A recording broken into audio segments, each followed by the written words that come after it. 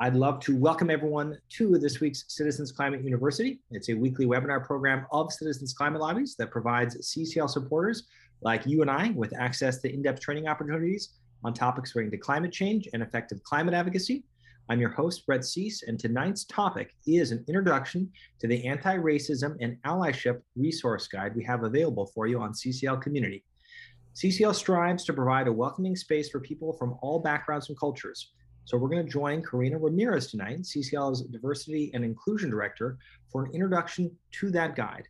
This resource guide has been written by staff and volunteers to provide resources for those driven to dive more deeply into understanding the importance of anti-racism work, including highlighting portions of our ongoing work regarding diversity and inclusion in CCL and why it is absolutely integral to our work as climate advocates. So what I'll do quickly is just explore our 3 learning goals and review our agenda, and then I'll pass it to Karina to introduce herself. If we've done our job well tonight, you're going to walk away with the following 3 learning goals. We'll start with some disclaimers and review the community agreements that we're establishing. We'll provide an overview to the guide and discussion more fully to 2 of those sections. And then we'll make sure to also do a breakout discussion with some follow-up questions. And that is precisely our agenda as well. So again, thank you all so much for being here, and the floor is yours, Karina. Thanks so much, Brett. Good evening, everybody, and to everyone who's watching this recording later. It is a pleasure to be here with you. As Brett mentioned, I am your Diversity and Inclusion Director. I've been part of the CCL family for 4 years, but I started as a volunteer in 2017. So it is because of volunteers that I have the role that I now serve. I am connecting today from West Palm Beach, Florida, the ancestral lands of the Taino, Jaga, Tequesta, and Seminole people. My pronouns are she, her, ella. I also want to acknowledge that it is National Mental Awareness Month, as well as Asian Pacific and Islander Heritage Month. So before we begin, a disclaimer. The purpose of this training is to gain more understanding and awareness about issues that many individuals feel discomfort discussing in a social setting. I will introduce you to the guide the inclusion team created last year. The guide is not changing CCL policies. It is also not changing CCL legislative priorities. And it is meant to inform and encourage deeper personal follow-up of your own choosing at your given time. So in my space, we like to begin any conversation with community agreements. So these are the ones that I prepared, and I will go one by one. I would like us to be present and stay curious, be open to learning about a new concept.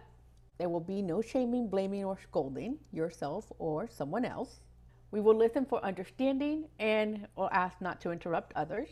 And we will speak for our own experiences. I would like to recommend that we use I statements or from my perspective. And also the concept of take space and make space, right? When we get to the discussion part, to make sure that encourage people who normally won't speak to speak up, and for those that speak too much to be considerate of others and allow others to make their comments. So if you agree with these community agreements, please type yes in the chat. And also, if you would like to add to these community agreements, I am open to any suggestion. I see yes, yes, yes. Yes, yes. All right. Thank you very much. Let's continue. Okay, this is my invitation to you to learn a little bit more about issues that impact all of us. I wanted to give you a little bit of background. This guide started around the fall of 2020. It was a difficult year for all of us that year. And these are the folks that I have to thank for helping me create it. Shelly, Sue, Lydia, and Jess. They all came to my inclusion team as a way to want to help. They saw things in their chapters and interaction with other volunteers. And what we decided at the time was we're going to create a guide based on the things that are happening now. And you will see what those topics that we selected based on what was happening between 2019, 2020, and a portion of 2021 of topics that we felt were important. So I would like to thank all of them for helping me create this guide. So the guide itself is structured in 5 parts. It begins with why does anti-racism matter for this work? What is implicit bias and microaggressions? At the time, we were dealing with a lot of microaggressions, and that's why we wanted to focus on that a little bit. We also discussed the importance of being an ally And people wanted to know, well, what does diversity and inclusion work look like at CCL? So we spent time sharing that. And the number one question that we get always is, how do we create an inclusive chapter? And I could give you the answer to that. It is very much dependent on where you are across the country. What is your volunteer makeup? What is your community like? There's a lot of things that go into that. So for this session, we're going to focus on two of them, topic 1 and topic 3. So I started this slide program thinking of what is it that we think about when we think of climate work and how it affects people. And I typed in the chat climate change and people of color. And what you see here are there's a total of 6, but these were the first 3 images that came up in my Google search. These are the stories that people are reading when it comes to climate change and people of color. There is a general understanding that climate change cannot be solved without participation of many communities as possible, including people of color. The next ones also focus on those stories. Again, climate action and inaction impacts everybody. So why are we discussing race and that particular topic at CCL? Well, again, climate change impacts disproportionately Black, Indigenous, and people of color, not just from a global perspective, but also within the US. We find established policies, and by we, I mean the folks that are interested in diversity inclusion in this organization, including the folks in my inclusion team. We find established policies have been structurally racist, and they impact and have perpetuated racist thinking. And we feel it's important to implement climate solutions that work for everyone. I also want to invite you to look into Clara Frank's Diversity in the Climate Movement. That particular presentation is actually one of the reasons why we have an entire department focused on diversity and inclusion to help our volunteers gain some understanding as well as our staff. And I wanted to make a note that this particular guide concentrates on race, and the goal is to create the intellectual and emotional space to honestly consider that various people experience life in the US differently, and to accept the perspective from BIPOC communities and their lived experiences. So in the guide, you're going to see maybe one type of racism addressed. So I am going to address 4. These are the most common ones. These are the ones that we feel we need to understand as a community in order to be an informed ally. The first one is internalized racism. This is individual beliefs and biases about race and racism informed by our lived experiences and culture. And you can understand this one by thinking that it lies between individuals. It is also known as internalized oppression. It's also known as self-hate. This is quite a difficult thing for us to think about as people of color, to be thinking that, yeah, we have been taught different ideas, and that we grow up thinking that, you know, that our communities are not the best, that our experiences are something that we constantly have to explain to people over and over again. That's how you can think of internalized racism. And here are some examples. Prejudice towards others of a different race, the negative beliefs about oneself by people of color. Internalized privilege, the belief about superiority or entitlement by white people. I came across an article that got presented at the National Academy of Medicine, and it basically talks about how internalized racism affects people. And they said internalized racism is possibly related to psychological distress, depressive symptoms, substance abuse, and chronic physical health problems. Imagine how that is for a person of color every day. The second one is interpersonal racism. This is the bias that occurs when individuals interact with others, and their personal racial beliefs affect their public interactions. Think of it as racism that occurs between individuals. Here are some examples. And I am not giving you the definitions of these because I want you to go and spend some time researching them. So I'm going to tell you what are some of these examples. Tokenism, the concept of a white savior complex, cultural appropriation, racial slurs, racial jokes, hate crimes. Institutionalized racism. This refers to the unfair policies and discriminatory practices of particular institutions, schools, workplaces, etc., that routinely produce racially inequitable outcomes for people of color and advantages for white people. Think of it as it occurs between individuals and systems of power. You can think of institutional racism as systemic racism, which is the one that we highlighted in our guide, right? Here are some examples: blocking people of color from accessing goods, services, etc., compared to other communities. The concept of redlining, a discriminatory practice of denying services, typically financial, to residents of certain areas based on their race and ethnicity. Low numbers of students of color in gifted programs. This particular type of racism is written into law, like stop and frisk, that you should definitely go and learn more about if you haven't heard about it yet. But all of these are ideas and concepts that are accepted society-wide. So it's very interesting to see them at play, and when you can recognize them, it's almost a disbelief that you start thinking, oh, I didn't know that concept was this.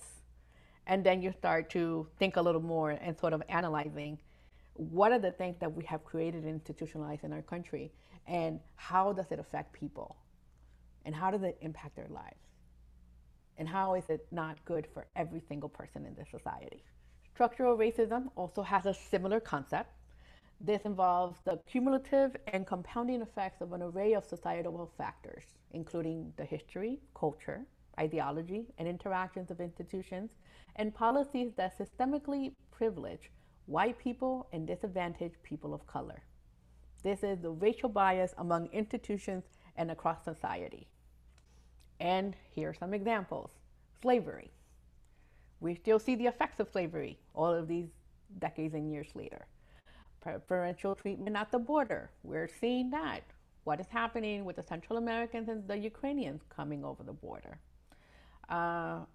Another example is Black Americans having far less access to local public parks. There was a system that was created there to ensure that Black Americans and other people of color don't have access to that. It's very illuminating to see the history and the structure and the system that was in place in order to keep certain people from accessing different types of services and programs.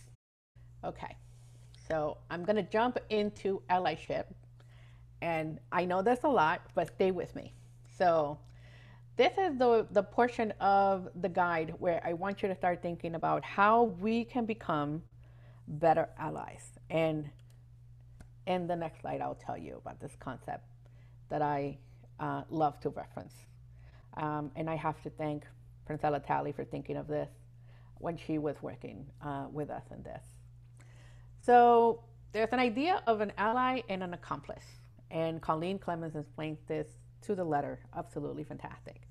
An ally will mostly engage in activism by standing with an individual or group in a marginalized community. An accomplice will focus more on dismantling the structures that oppress that individual or group.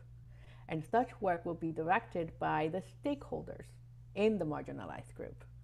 Simply, an ally work focuses on individuals, and an accomplice work focuses on the structure of the decision-making agency.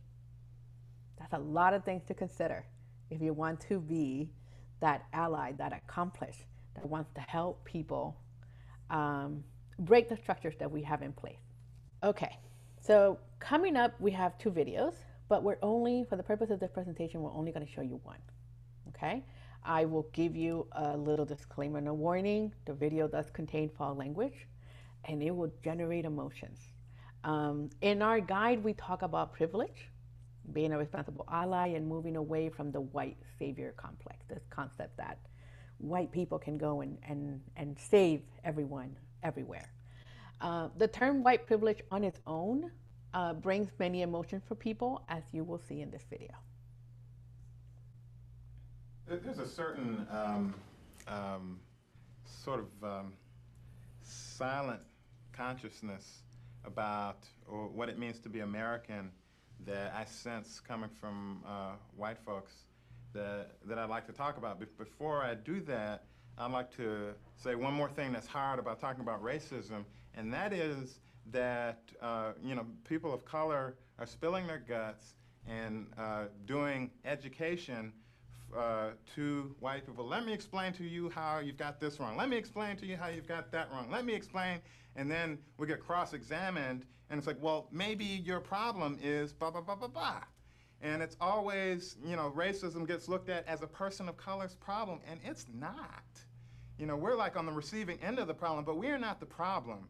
I walk in a world where black people, where Latinos, where Asians, where Arabs, all these different people are experienced as problem people, and that, well, we're going to deal with the person of color problem, when in fact racism is essentially a white problem.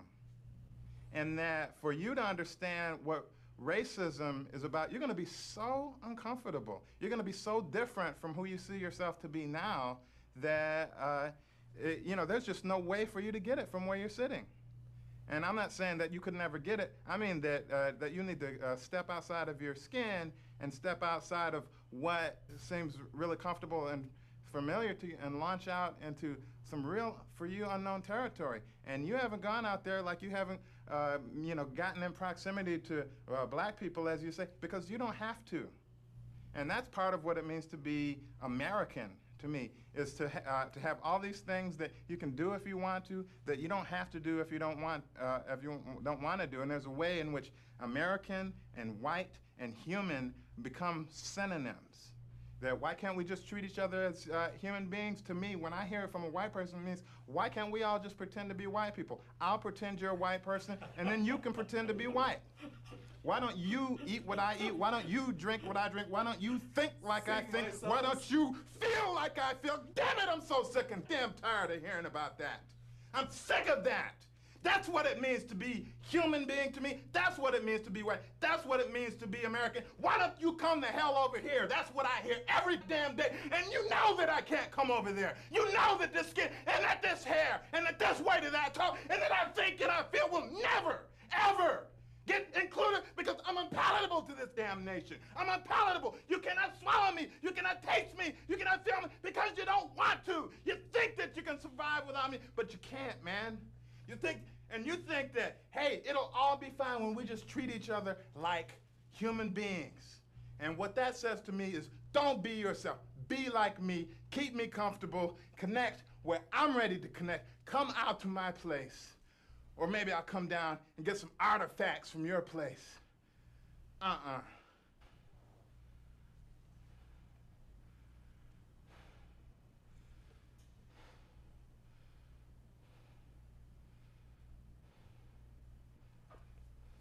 When you say that your ethnicity is American, there is no American ethnicity. You had to throw away your ethnicity to become American.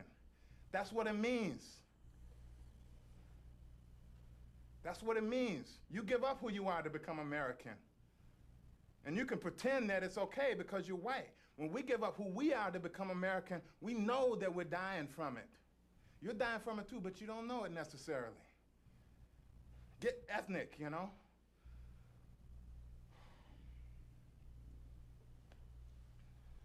not going to trust you until you're as willing to be changed and affected by my experience and transformed by my experience as I am every day by yours.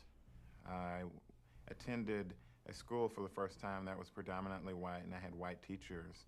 And I walked into the classroom, and there were 3 reading groups in my 5th grade classroom, and I was promptly put into the lowest reading group.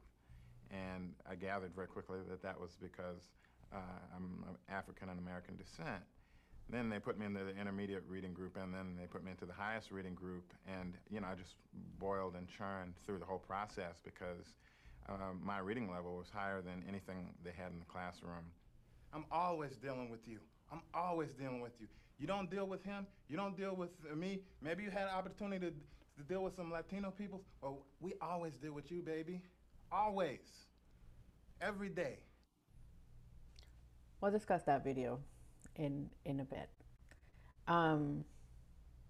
The next video, so if you don't know me by now or have not attended any of my sessions, I like to talk about difficult issues through comedy.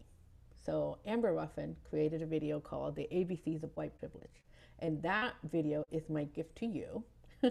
So you will get a list of every video and every resource that I have shared to this presentation. And I want you to see that at your own time. It's a little bit, it has a good way of explaining this concept through comedy. So while we're still talking about white privilege and in this essence, white supremacy, we came across a video by Sonia Renee Taylor. She's an author, poet, spoken word artist, speaker, humanitarian, and social justice activist. The founder of The Body is Not an Apology. The Power of Radical Self-Love is a book. And in 30 minutes that you will be able to see in your own time, in an Instagram video, she explains concept of how she felt about the 2020 election and about the candidates that were running for president and how she felt about white supremacy. And she'd mentioned something that sort of stood with me, which was, how are you, and you meaning the white person, how are you helping me solve the problem you cause? Again, comes back to the video of the other gentleman that said the whole concept of racism is created by the white person. She continued to ask, why aren't I helping you solve the problem you cause? And why am I not the ally and you the actor? Which is a very interesting way to think about this very difficult thing that we all have such a hard time discussing. Again, that video and link is shared in the notes as well as in the slides that you can watch in your own time. Now, what I was thinking about allyship, and we do touch about it in the guide, this will be an additional thing. I came across the Anti-Oppression Network, and they made some suggestions on what are some things that you should be responsible for if you want to go this route. And they sort of said, here are the responsibilities and here are the roles that you should consider looking into as you become an ally or work on becoming an ally in the future. And for this one, I'm only going to focus on the responsibilities, right? And the concept of what they put together said, we are not acting out of guilt, right? If you're a responsible ally, but rather out of responsibility. And here what they said, we actively acknowledge our privilege and power and openly discuss them. We recognize that as recipients of privilege, we will always be capable of perpetuating systems of oppression from which our privilege came. We listen more and speak less. We hold back on our ideas, opinions, and ideologies, and resist the urge to save the people we seek to work with adequate resources and support. They will figure out their own solutions that meet their needs. We do our work with integrity and direct communication. We take guidance and direction from the people we seek to work with, not the other way around, and we keep our word. We do not expect to be educated by others. We continuously do our own research on the oppressions experienced by the people we seek to work with, including her story, history, current news, and what realities created by systems of oppression look, feel, smell, taste, and sound like. We build our capacity to receive criticism, to be honest and accountable with our mistakes, and recognize that being called out for making a mistake is a gift, that it is an honor of trust to receive a chance to be a better person, to learn, to grow, and to do things differently. We embrace the emotions that come out of the process of allyship, understanding that we will feel uncomfortable, challenged, and even hurt.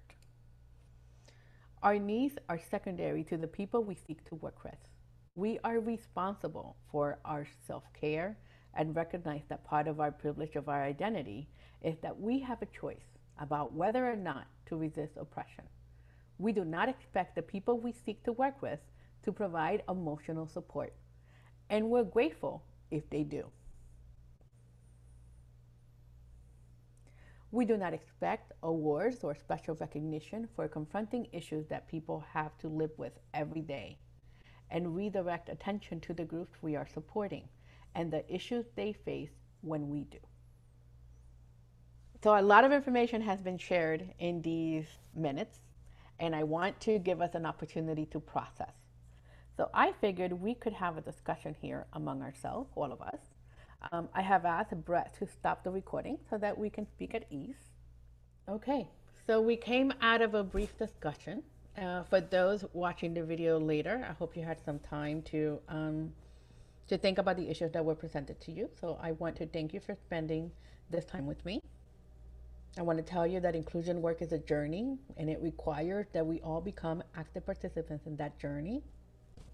I have said this many times, and I'll continue to say it over and over again. We are a product of our experiences, and they are things we need to unlearn. And by that, I mean everyone.